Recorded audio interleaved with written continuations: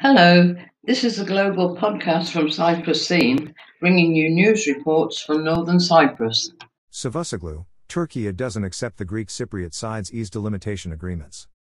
In his speech regarding the issue of maritime jurisdiction in the eastern Mediterranean, Turkish Foreign Minister Mevlut Çavuşoğlu said that they did not accept the Greek Cypriot side's exclusive economic zone, EEZ, delimitation agreements with Egypt, Lebanon, and Israel, which violated the rights of Turkey and the TRNC.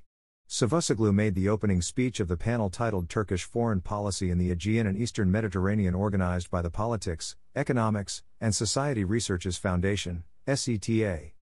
Mentioning the Eastern Mediterranean and the Cyprus issue, Çavuşoğlu said that Cyprus is not a Greek or Greek Cypriot island and that the sovereignty of the island was given to the Turkish Cypriot and Greek Cypriot people in 1960. Remarking that Greece and the Greek Cypriot side have attempted to enter the Turkish continental shelf 9 times since 2021, Çavuşoğlu emphasized that Turkey has not allowed any vessels to enter Turkey's EEZ.